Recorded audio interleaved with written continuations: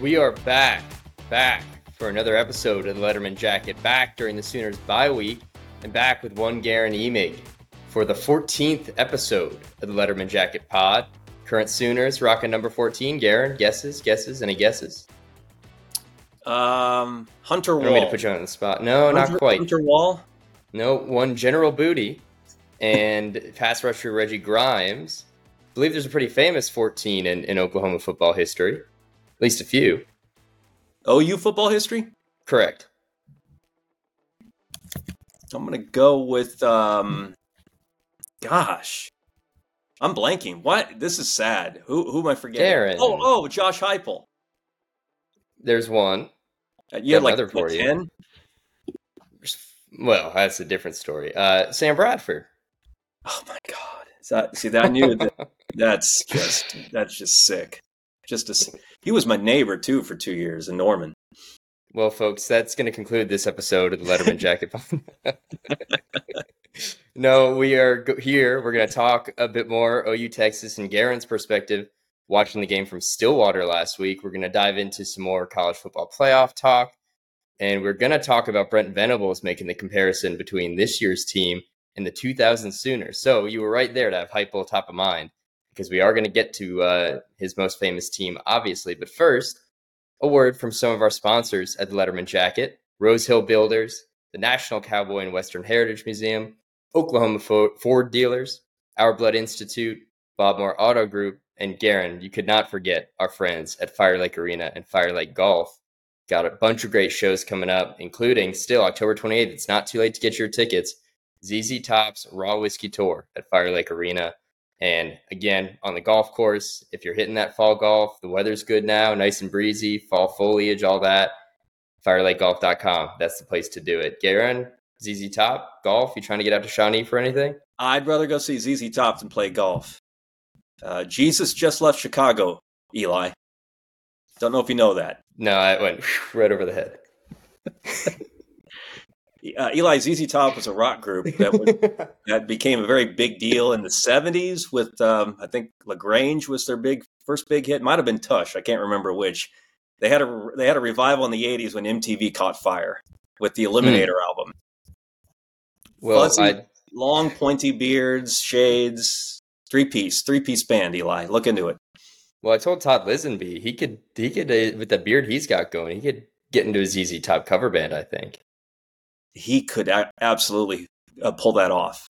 Yes. I think he could. I don't know if he'd be able to spin the guitar like they did, but yeah, no, I could see that. We should make that happen, as a matter of fact. I think let's put that on the list. Well, yep. I'm coming to you today. It's the Sooners bye week from Sellout Crowd's New York office. I got this nice Sellout Crowd mug and am reporting from across the country. Look at you. So we're coming to you from Tulsa, from New York.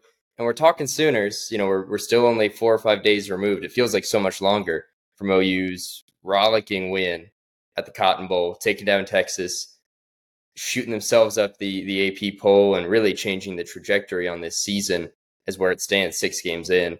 You were in Stillwater for this game. We're not lucky enough to have your presence with us at the Cotton Bowl, but you kind of had an interesting perspective. You wrote an interesting column of watching that game from Stillwater. What was that like? What were you hearing from presumably a lot of OSU fans watching that game? As what you'd assume are neutrals, you found out that OSU fans have a lot of conflicting feelings about Red River. Yeah, no, I covered the OSU K-State game the night before. Wanted a free meal, a hot meal, and so I crashed at my parents' that night. It's the only reason.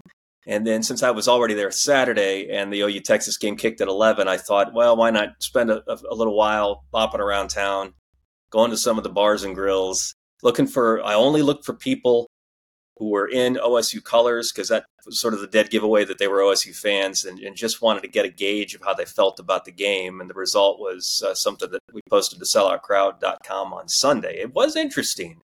Wasn't as sour as I thought I'd expect. You know, the stereotype is that OSU fans would just assume, the ground swallow the Sooners up and never spit them back out, because they're still pissed at them for going to the SEC and leaving Bedlam to die. And there were a couple of, as one woman put it, my daddy raised me to cheer for OSU and whoever's playing OU. And I heard some of that, but it was also Sort of sad for the conference to see him go. Doesn't exactly help prop up the Big 12 moving forward. Would be cool if they came to Bedlam in Stillwater. That game is at OSU in November on as high as they could be, just in case we knock them off, that kind of thing. And also heard some sort of anti-Texas talk. Actually, I had one guy say that he would root for OU against Alabama. He just didn't want to talk about Nick Saban. He could care less about Brent Venables. He wanted to ask you. He wanted to dump on Saban for an hour. I wanted to ask you about the guy who hates Nick Saban so much he'd root for the Sooners, the OSU fan who feels that strongly about the Crimson Tide. It dates back to 2011 because I asked, I said, what gives? Is it the way he is, the way his team dominates or did dominate? And he reminded me that it was Alabama that took OSU's spot in the 2011 national championship game when Gundy's Big 12 champs had lost just once at Iowa State, and that just blew OU out of Boone Pickens. I think it was Boone Pickens at the time. It might have still been Lewis Field. I think it was Boone Pickens. Blew OU off the field that night. Was clearly playing better than Alabama at the end of the season, but it was an Alabama LSU rematch for the title that year. And the Cowboys settled for beating Andrew Luck's Stanford Cardinal at the Fiesta Bowl. So he was still bitter about the way Saban conducted his business in terms of politicking or barnstorming to make sure the Tide got in that game. It was the BCS, though, no, that determined all that? Well, he still thinks it's Saban's fault. Yes, it's Nick. He had his finger on the computer. Saban is hardwired. We know that, right? So he might as well be computer. So I got it. I understood. I did. So as I understand it, you watched the first half of this game, bar hopping around Stillwater. Yes. You made it home for the second half to watch with your folks. What did you see in that second half that really impressed you? Was it that stuck with you into this week? Was it the defensive line, the goal line stand? Was it Dylan Gabriel's drive? Was it what you heard and saw from Brent Venables afterward? All of the above, Eli. Honestly, we talked a lot the week before on your show about the need for Gabriel to play his best game. I don't know that he did that until he had to do that, right? The drive that won the game. That's when he needed to rise up and sort of meet the moment, and he did that, and that's when it counted. The thing that I was most encouraged by, coming away just as a guy who's trying to get a sense of just how high the ceiling is for this team, whether in regard to Texas or a playoff or whatever. It feels like every week I land on line of scrimmage, right? And I thought in particular that the push that the defensive line got against Texas blockers up front was more than I anticipated it would get. I think, sacked Ewers 5 times. Does that sound right? 5 sacks, yep. And all but Canics were defensive lineman plays. I'm pretty sure about that too. So you had Downs, you had Terry, you had Lacey, you had Bothroyd. He didn't sack Ewers, but I think he made a TFL, right, for a loss of 2 or 3. Yep. So those are a bunch of different defensive linemen making a huge difference in a game that I wasn't sure they were ready to make a difference in. That's what I was most encouraged by, I think, in general. Well, and you flip the side of the field. That goal line stand was at the same end zone that Tally Walker punched into. So OU got in from a yard out with its walk-on running back that half the fan base doesn't think is the top running back in that backfield. Maybe the other half or another sliver thinks it is. I'm not in the fan base, but I consider myself in the Tally Walker camp. Been on that train for a little while now. But fact is, when the Sooners needed to punch in from the goal line, they got that score. Mm-hmm. Texas ran Jonathan Brooks into the line 4 times. Some really big tackles on that series. You had Kip Lewis on first down. You had a couple of guys. Desan McCullough was in on a few plays. Yeah. They made their plays, and then that screen pass to Xavier Worthy, which stood out. I'm never too much against the screen pass outside the end zone on the goal line. However, when you get wrapped up like that, it kind of blows up in your face. I told Todd this on the pod the other day. Striking to me that Quinn Ewers didn't get 1 carry just up the middle. Just try to push your guy up and see what you could do.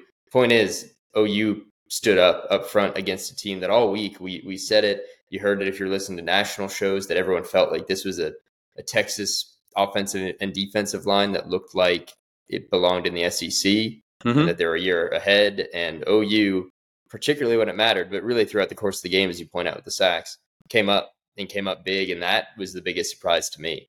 I think we knew that this offense could move the ball when it needed to. Right. We hadn't seen them do it in that moment yet, like Dylan Gabriel did, but that defensive line that we've I think we've spoken like kindly of, but said, they're unspectacular.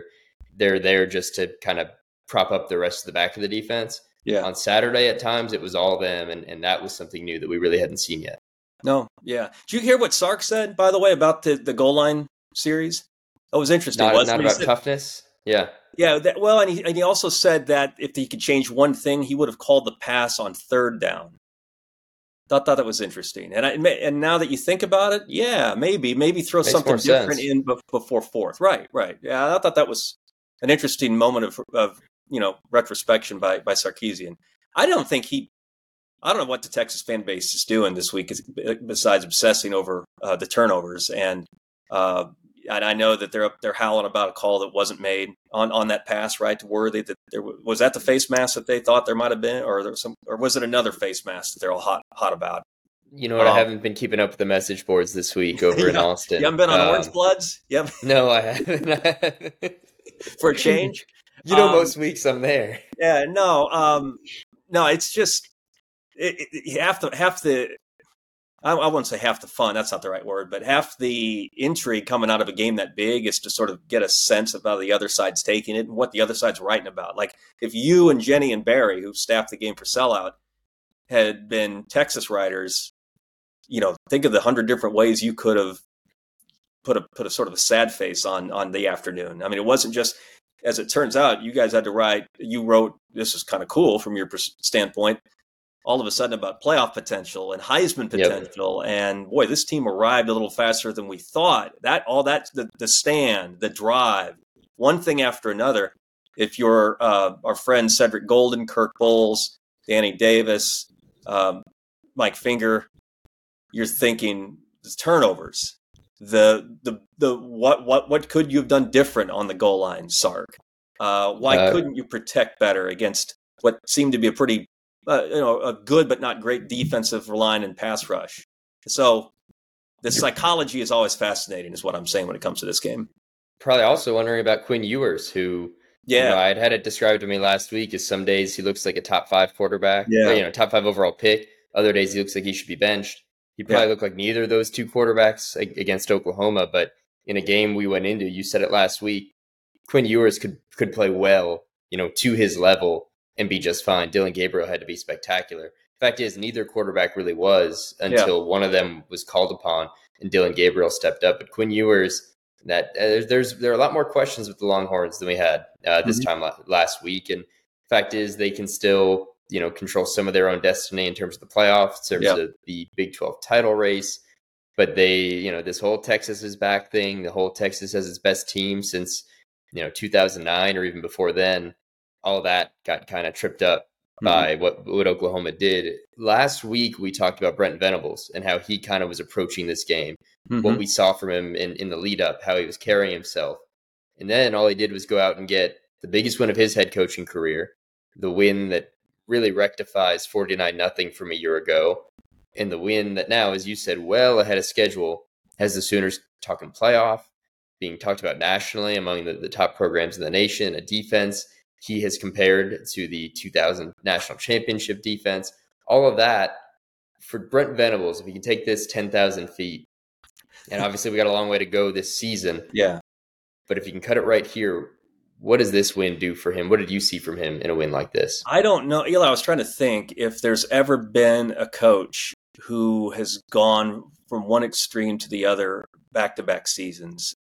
You might put that, I'm thinking Oklahoma, but I mean, how many times anywhere has, of course, I'm just answering my own question. Dave Aranda at Baylor did it, right? Just a couple of years ago, from the depths of where the Bears were to winning the Big 12 title over OSU, right? Just a couple of years ago. So it's been done, but just drill down on the Texas game and go from just being utterly humiliated, not competitive, with problems being what they were that day, starting at quarterback and then trickling down to other things. It didn't matter the fact the score was 49-0. Texas didn't even try in the fourth quarter.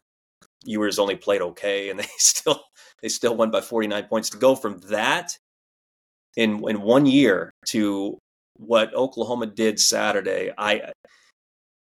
And again, a lot of people are going to land on Gabriel because of just his physical presence, something that could not happen a year ago. Others might go to the defensive personnel, the changes on the line we've already talked about, the play of Stutzman and Kanak and McCullough, right, at linebacker. But this really belongs to Venables. This moment belongs to Brent Venables, and we sort of hinted at that last week on the jacket, and now coming out of what happened Saturday, there can be no question. To me, and this was kind of the lead to my story, and I asked Brent about it on Saturday. I watched him through my binoculars on the final play, the Quinn Ewers Hail Mary, and he looked every bit of the K-State linebacker who would have loved to have been out there to knock down that pass on that play. Yeah, you could, he wants, it's all in there, but all he can do is stand there with his hands on his knees and watch. I mean, he told us the other night that he was upset about, one of the misses they had that allowed Ewers to get free to make the throw. But not even 60 seconds later, there's Brent Venables at midfield, hoisting that trophy above his head. He's got Danny Stutzman right next to him. He hugs Drake Stoops, and Isaiah Coe is waving that big OU flag before he plants it at midfield. Consider where they were. I mean, this was 364 days removed from the 49-0 loss. What a turnaround there. And it almost, now the expectations are ratcheted up to where we're going to talk about the playoff. We're going to talk about not just a Big 12 title game appearance, but favorites and all that. But just think about that turnaround, where they've made it in a year, what that says about the direction this program's moving as they recruit well off the field, as everything else seems to be getting going. Far and away the biggest win, obviously, of his head coaching career, but just a signal, I think, and the biggest signal yet of where Brent Venables has this program going. And he needed that. And it struck me, it's my second full season on the beat, struck me that I hadn't been in a lot of happy post games after big OU wins. That's right. Because last fall was one after another in terms of these disappointing finishes and 6 and 7 and all that. And just seeing him up there sitting between, I think he had Stutzman on his right, Jalil Farouk on his left, and getting to just bask a little bit in his first big day as an OU head football coach. It was big. You wrote something, as we all kind of forecast, that this might have just been round one, that we may indeed be headed for a Big 12 title game rematch. You identified some things that the Sooners are going to have to do better because they didn't play their very best game. They played exceptionally. It was inspired, but it was not perfect. What were some of those things you identified that if we're talking about these teams playing in Arlington on December 2nd, they're going to need to shape up? Right. I would start with, I think I led with special teams, but let's start with Gabriel. And this felt almost unfair to do because of just how heroic he was on the final drive and how he essentially cemented his legend, at least his OU Texas legend, right, in those 1 minute and 2 seconds. But Eli, he did not play to the level I thought he needed to play until that drive, and I pinpointed 3 passes in particular that, had he completed, might have made things a little easier on not just the offense, but the Sooners in terms of getting out of there without having to rally like that and just hold their breath. There was the ball to Walker that he had for a touchdown right before the half that he underthrew in the flat. It's a pass I assume he completes, 49 times out of 50, did not complete that one. There was the 4th and 1 pass to a wide open Drake Stoops at the marker that he threw to the wrong side of Stoops, with the Sooners leading by 7, but you could sort of feel momentum shifting, right? Midway through the fourth quarter, sure enough, Texas gets the ball back, goes down, ties the game. And then after they do tie the game, he has Austin Stogner open at the marker on 3rd and 6 and misses him because he rushed the throw. Texas takes over, goes and kicks what appeared to be at the time a game-winning field goal. If Gabriel plays like he did in that final drive in the rematch, they're going to be great. If Gabriel misses those throws and can't answer the bell like he did, or isn't given a chance to answer the bell because Ewers doesn't have 3 turnovers again, which I'm assuming he won't in the rematch, then that's the quarterback that OU needs to show up in Arlington.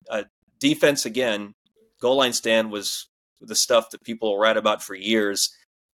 The tackling and the assignment discipline, soundness, whatever you want to call it, overall was really good, but they've still missed Jonathan Brooks a couple times too many.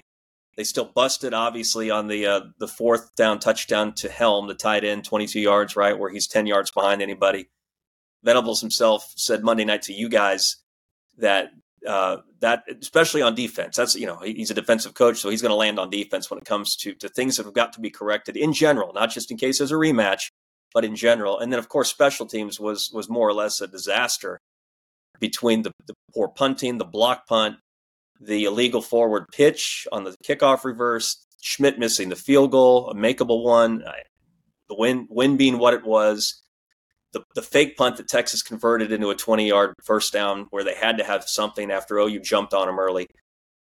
Eli, OU was 99th in special teams efficiency according to ESPN's Power Index. I don't think it'd be a good idea not to be 99th going into the rematch, is how I'd put it. That's for sure. I don't think the wind was the issue on Zach Schmidt's kick. It wasn't that windy at the Cotton Bowl. It might have been a nice breeze. Right, it wasn't that windy. And I think he's been better than some believe he's been, but not there. You're exactly right. The special teams is a place. Ask Nick Saban or ask Bill Belichick or ask most any coach across the country. Brent Venables believes in special teams, perhaps more so than his predecessor. They're going to need to, if you want to talk, we're about to jump into the playoff stuff. Yeah, right. We're going to start comparing Oklahoma with the top programs in the country and winning big games. Special teams are where you throw those away. We talked so much about, the field position game and all that, that they won that game and did it having given up points on special teams, both on the block punt, the missed field goal, some of the miscues. Maybe only speaks to just how miraculous it was. But if they see each other again, they're going to have to be cleaner on special teams. Before we get into playoff stuff, just a quick injury update with the Sooners. We didn't get this in on Monday's pod because we hadn't been out of practice yet, but Brent Venables gave the update on Andrel Anthony. That was the bad news. It's a bit of a mixed bag overall, but the bad news was Andrel Anthony going to miss the rest of the season, having season-ending surgery. Looked like a right leg injury. We didn't get anything specific from Brent, but if you're watching that on Saturday, looked like his right leg. He was emotional coming out of the medical tent. Looked fine coming off the field at the end of the game. There's a great photo of him flashing the horns down, but the fact is, OU now without easily its best deep threat, a guy that they'd gone to early and often this year, leads the team in receiving yards. And if you really get into it, of all the guys they've targeted 15 or more times, no one is catching the ball more often than Andrel Anthony. So that's a big hit. They've got the depth. I think you'd look at Jaden Gibson, at Brennan Thompson, certainly Nick Anderson's. I don't even really consider him a part of the depth now. He's just one of the guys. But they're going to need to find some production at wide receiver. Good news on the offensive line. McCade Matoyer. That was the injury Saturday that looked at first glance like the one that was going to be a big issue because he went down really quick. Tyler Guyton immediately gestured to the medical staff. And when you're watching a bunch of offensive linemen on one knee looking kind of shell-shocked around an injury and you see a guy get carted off, you're thinking, well, that's the last we're going to have seen of him. Good news there, according to Brent Venables, best case scenario, it's an ankle sprain. Don't know if he'll be back for UCF. We'll see. There's no timetable, but very good news that McCade Matoyer sounds like sooner rather than later on his status. We talk about that offensive front. He's a big part of it. And so the Sooners, bit of a mixed bag of bye week injury news, but good news on the line. Really disappointing for Andrel Anthony, a guy who came to Oklahoma from Michigan and really found a home in this offense. And we've chronicled that plenty at Sellout, plenty on this podcast. He's got plenty of eligibility in front of him, so should be back. But that's one home run hitter the Sooners are now without as they chase college football playoff contention, right, Garen? This time last week we wouldn't have been. You've written it, so it must be true. Right. Well, that's right, because everything I write is, it's supposed to be. I hope so.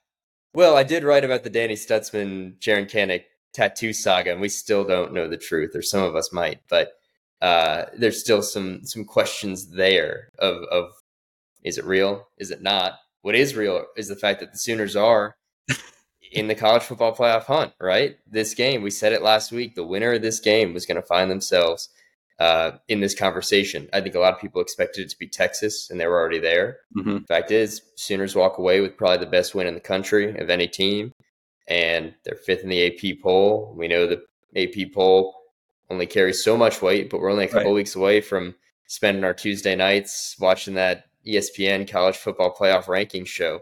those rankings do matter. And I think when it shows up, the Sooners are going to be there in that conversation.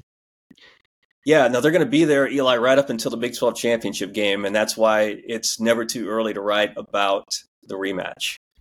Because that's what this is going to come down to, man. I mean, I get every week between now and that Big 12 title game, assuming the Sooners win the games they're favored to win, right, and run the table in a league that just doesn't rise up like it has in the past, 3 through 6, and can punch you. If the Sooners punch like they should, they're going to be unbeaten going to Jerry World, assuming that Texas is waiting for them there. That's really what this is going to come down to. If they run the table and finish 13-0, we'll see if there's unbeatens in the other powers, Power 4, I guess in this case. But I'd sort of like your chances if you're Venables to get in. You lose that game against Texas, that's the one you can't lose, right? If you're a playoff hopeful and you're going to get one mulligan, you better take it in October, not December. So what Oklahoma did by beating the Longhorns Saturday is set themselves up for, if we want to get past the big stage to the biggest, we got to win. We got to beat them again. It's that simple. It is, and the fact is, you're right. This conference is not where it's been in the past. It's not going to be an easy next month and a half for Oklahoma because they have to go play 6 football games, and those aren't easy. They'll go on the road. We've seen plenty of times teams, sink down to the level of the opponents they're playing, whether it'll be, Bedlam and all that's going to carry in Stillwater. Right. You don't seem to have a lot of faith in your plucky Jayhawks, but they've got to go to Lawrence. They got to go to BYU, host West Virginia, host TCU on Black Friday. There's places to stub your toe in there, but there is not a game on that. They're going to be favored run. in all those games. Yeah, they'll probably be favored in every game they play from here on out. We could debate, that Texas title game if you want. I think, we'll see how they play these next 6 weeks, these two teams. The fact is, every regular season game they play, they're going to be favored. I'd wager by double digits in a lot of those. Mm-hmm. And you're exactly right. If they take care of their business and do what they're supposed to do in these games, they'll be heading to Arlington 12-0 in a win away. And there is a real difference. If they'd lost, well, maybe different for them, but Texas gets to lose this game in October. Mm-hmm. And if they run the table and then go win in Arlington, they're probably in pretty good shape. Could OU afford to lose that game? I don't know. Those are all the scenarios. You're shaking your head, and I think you're right. I think you're right. There's no way they're getting into playoff if they lose the rematch. Come on, 2 Big 12 teams in the final year of OU Texas in the Big 12. That'd be Mark's dream. You were asking. Here's the thing. There is a way. Actually, there is a way, but the losses had better start happening now in other leagues. That's actually there's way too many top-heavy undefeateds left in the other power leagues at midseason for OU to afford a loss.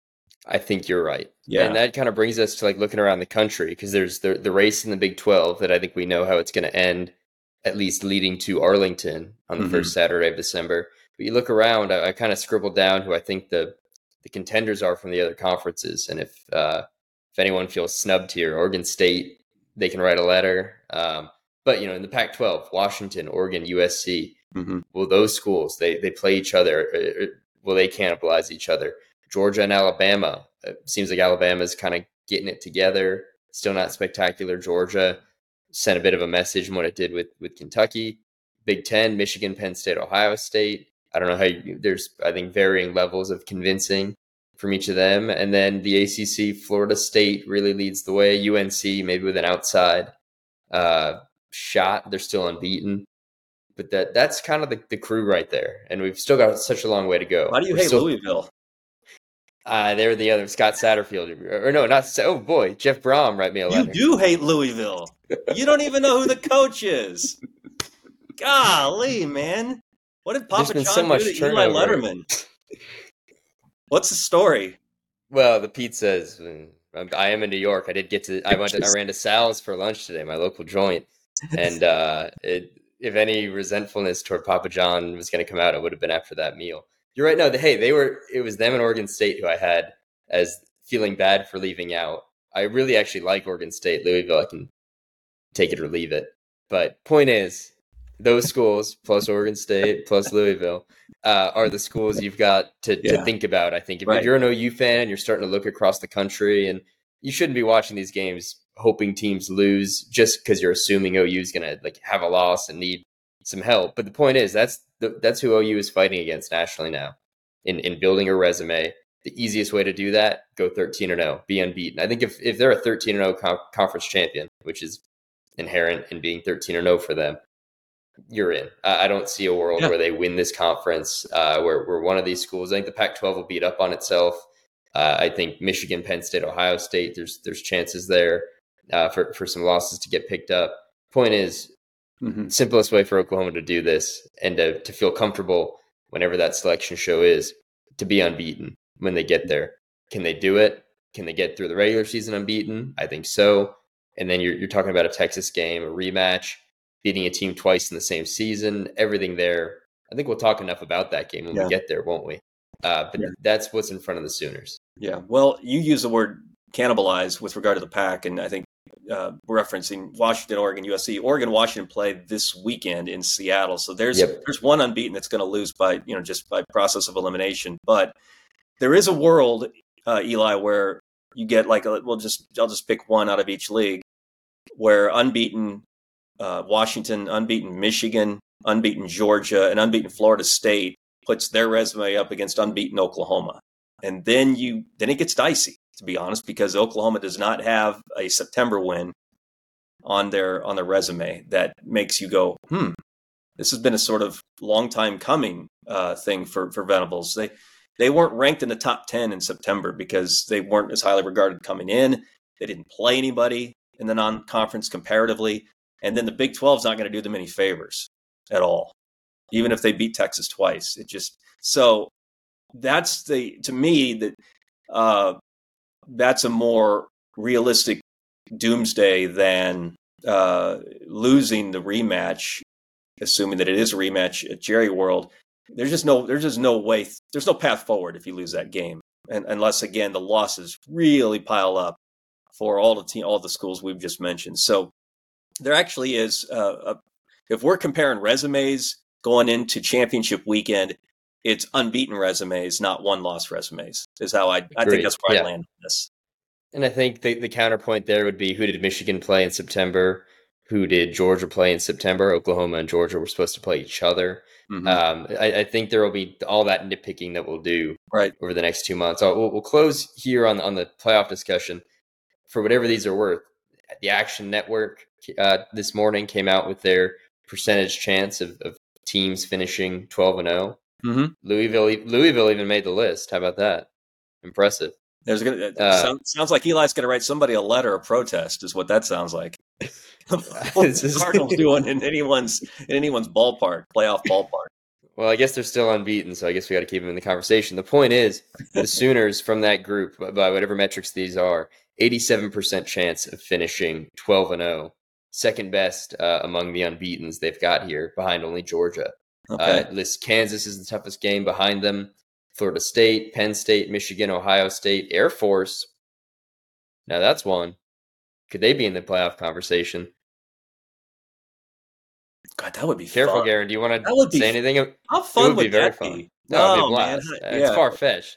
I was trying to deflect some of the Louisville ire by maybe having you say something negative about one of our fine military academies, but you sidestepped that well. That would be worse. What if I told you that OU's toughest Big 12 road game was going to be in Provo? Not Stillwater, not Lawrence, but Provo. I think that's reasonable. I think if Jalen Daniels is playing, and we're talking about... I don't think and so I think that decides that. I do think the hardest part of the schedule is almost independent of the teams. It's that trip to Provo for what we think is going to be a night game on November 18th, and then turning around to play TCU 6 days later on Black Friday. For all we're talking about, thinking big with the Sooners, this could all unravel on some silliness. Yeah. Special teams being a question. If one of these games comes down to a couple of kicks, you're at least throwing some chance to the wind. There's a lot of big things to think about, but there's, as I said, you can stub your toe in Lawrence. You can stub your toe in Stillwater. You can stub your toe in Provo. So the Sooners still have plenty of work in front of them, a lot of work in front of them. Mm-hmm. But where they are now speaks a lot about the project here, but where they're going and the position they put themselves in as they rest up on this bye week. The last topic I want to hit on with you, Brent Venables, he was asked, does this team remind you of anybody on Saturday? And he was very quick to say the 2000 Sooners. That's a team that carries a lot of weight around here. Last time OU brought home a national championship. I think you can find the parallels if you want to. Is there a lefty quarterback on that national title team in 2000? Indeed, there was. I think you're right. Did that defense, was it pretty gritty? Did it make timely defensive stops? Mm-hmm. Did they kind of come out of nowhere that year? I don't think they were expected to be anything, were they? 2000 Sooners? No, that is a negative. And that was Stoops' second season. How many years has Brent Venables won? 2 years. Second year head coach. Someone should write about this. Did you look at my budget line for the week? I'm going to have something coming. Called a tease. That's a tease right there. By the time maybe you're listening to this, I will have a story out talking to a couple former Sooners and going back and seeing what the real parallels are here. But the fact is, Brent Venables, kind of unprompted, wasn't any of us saying, hey, let's look at OU at 6-0 and compare them to a national title team. It was Brent, he said that was he called them a bunch of misfits in 2000. Yeah. And a team that didn't know how good it could be until it was. That's two things you'd point to this OU team. Yeah. You could even say this OU team is maybe even better upholstered in terms of the misfit characterization. But the fact is, this to this point is a team that I think is still finding out just how good it can be. And Brent felt comfortable at least enough to make that comparison for yourself. Do you see the parallels? Do you see similarities? Yeah, and I think Venables went there as much for vibe as anything, right? He sort of establishing something in the heads of his guys, because it's okay to dig into the heads of 18 to 22-year-olds now and then and plant a seed. So I fully get it, and you're right. There are parallels worth writing, reading, talking about, right? Podcasting about. I'll say this, and then we'll pick it up moving forward. I remember that 2000 season pretty well. I was covering home games at the time. I was sort of a half beat writer for the transcript before diving in full go the next season. Josh Heupel was damaged goods the last month or so of that year. Was not the same quarterback. Who's to say how Dylan Gabriel's arm will be, shoulder will be in November? Hopefully, it's a little healthier and firmer and gives OU a more rounded shot, fairer shot at this. But Quentin Griffin did as much for that team down the stretch offensively as Josh Heupel. And now we're landing back on an old sore spot, aren't we? Who is that guy for this team? If the pass game isn't working, if the weather in Provo stinks, if they don't find someone to replace Anthony as easily as we think they can, what do you do? Right? I don't think they're going to need. I don't think Gabriel's giving them 100-yard games from here on out on the ground like he just gave in Dallas. So, is it Walker? Is it Major? Is it Sawchuk? Does Javante Barnes reemerge? He's still around, isn't he? Javante Barnes? He's still around. We haven't seen him in a couple weeks. Yeah, still got that lingering foot issue. So I'm just wondering. I think the question until now was who's going to be Eric Gray, the 1,000-yard guy from a year ago. Well, if we're thinking really, really big for this team and we're comparing it to a certain national champion, who's Quentin Griffin on this team? Something to ask yourself as you come down from the high of Saturday. The listeners, not you, the listeners. We just pulled that right back down to earth. I was feeling excited. I still think it's worth writing the story just in case. No, you hear that? That's the air coming out of the balloon, folks. Courtesy of Garen Emick. Just trying to make it an easier week for you, buddy. Well, you'll write it. You'll write it well. I'll write it just fine. Reading. Yeah, and then I'll have to put a disclaimer in about running game. We're gonna end with another edition, of course. Gare in or Gare out. We'll start with some national storylines from last weekend. Garen, if you were a head coach and your team was up 3 points, about 33 seconds left, would you be Gare in or Gare out on taking a knee? Is your ego comfortable enough? Are you secure enough to take a knee? Because I like my job. Because I like my job, and I like the salary that I get with that job. I don't know what Mario Cristobal pulls in at Miami. I assume it's something. It's got seven numbers in it, though, right? Mm-hmm. Kind of like that. So I know coaches are egotists by nature, but I also like that paycheck. So I think I'm taking a knee. I'm Guerin on the knee. Speaking of what coaches get paid, Mark Stoops this week on his radio show got a call in basically asking him when he's going to be Georgia. And he said, well, when are we going to kick up the NIL game? Gear in or gear out on college football coaches, this one in particular making $8.5 million a year, asking fans for money. Well, it's gear out, and it's not just because of Mark Stoops' salary at Kentucky. It's that if we're not over the people are buying players narrative now, then what are you waiting for? I mean, Mike Gundy said it himself Monday in his press conference in Stillwater. This has become the NFL, and he's not wrong. People are being paid to play college football. It's breaking news, I know. So the step up your game in terms of collectives. This Coach X is buying player Y. No bleep. This is where we are. So gear out on anything that came out of Stoops' mouth in the aftermath of losing badly to Georgia. I don't know if you caught this last night, but Lincoln Riley again kind of forced to defend his defense and in turn his defensive coordinator. You gear in and gear out on the continued and impassioned defense of Alex Grinch from Lincoln Riley. Well, gear in on Lincoln Riley doing something about it before it bites him in the blank. I mean, I don't gleefully tune into USC football to watch Alex Grinch's defense fail like all the listeners do. I assume that the listeners to this pod are doing that for that reason. But if Riley likes his job and likes winning championships, like he won a couple conference titles at OU, then might look into changing his tune on Alex Grinch.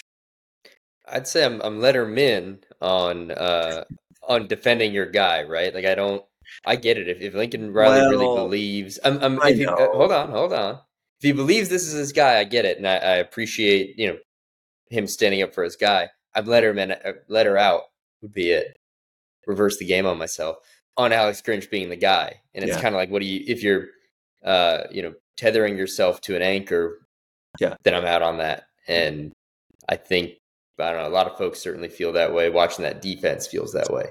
I'm all for loyalty and again, sticking with the dudes in your bunker. And Riley didn't just bring Grinch with him to USC because, it was a free ticket and that kind of thing. I understand that. But there comes a point in no return where if you're asked about it, you got to answer with, you don't want to go into detail. That's fine. But Lincoln's got to come with, it's got to be better because everyone in the world can see that it's got to be better. So just go there instead of trying to turn it back on its head and say you're just not seeing it like you should, which just seems to be his attitude about it. It's the media's fault that they gave up 41 points to Arizona. Media fans or just anybody with a pulse who can see what's obvious to the world. That's all. Dillon Gabriel's Heisman candidacy. You think that stays over the next 6 weeks? Are you gear in or gear out on that? No, that's gear in. Mm-hmm. Did you catch Danny Stutzman's pregame speech that came out last night? Part of the video OU released. I think it was something like Oklahoma only fears God, Texas fears Oklahoma. You gear in or gear out there? For originality, gear in all the way. That was at least not something we've heard before. That's all I got for you. Okay. I thought I had a longer list, but that's gear in, gear out for this week. It's a bye week. Come on, cut us some slack. You got to go back to Sal's. I would. Garen, what I would do. I got chills today when I bit into my first slice. I'm not kidding. No. It's fabulous. I hope you're enjoying yourself up there. Walked in. They were rude to me. It was great, just like any good New York pizza joint should be. I haven't been back in so long. They don't recognize me anymore, which hurts. But walked in, placed my order, threw the cash on the counter, and $6.50 for a slice or two of heaven. That's how I'd put it. Pizza talk, that's for another podcast. That could be another podcast. You, me, and Todd will talk pizza. I would love it. If you enjoyed this podcast and you haven't subscribed yet, hit the Letterman jacket, hit subscribe, follow, review, all those things. Apple, Spotify, YouTube, selloutcrowd.com, where you can find all our stuff. You'll find my detailed breakdown and a Sellout Crowd investigation into Danny Stutzman and Jaren Kanik's tattoo fiasco that I don't know that is finished. I think there's more meat on that bone. You'll find me writing about Brent Venables' comparison between this team and the 2000 Sooners. And Garen, what can folks find you writing about this week? The three things OU's got to do better when the rematch comes in December at Jerry World, and a lighter touch, not as deep a dive into the comparison to 2000 now that there's been 2 season-ending injuries that Brent Venables is dealing with, compared to 0 from 2000. That was one of the great stories of that miraculous run. Not only did OU win a lot of games they weren't supposed to, but nobody got hurt. Outside of Heupel's shoulder, he kept playing. It didn't cost him any games, and that never happens. Well, it's happened to this team, and so what are they going to do about it?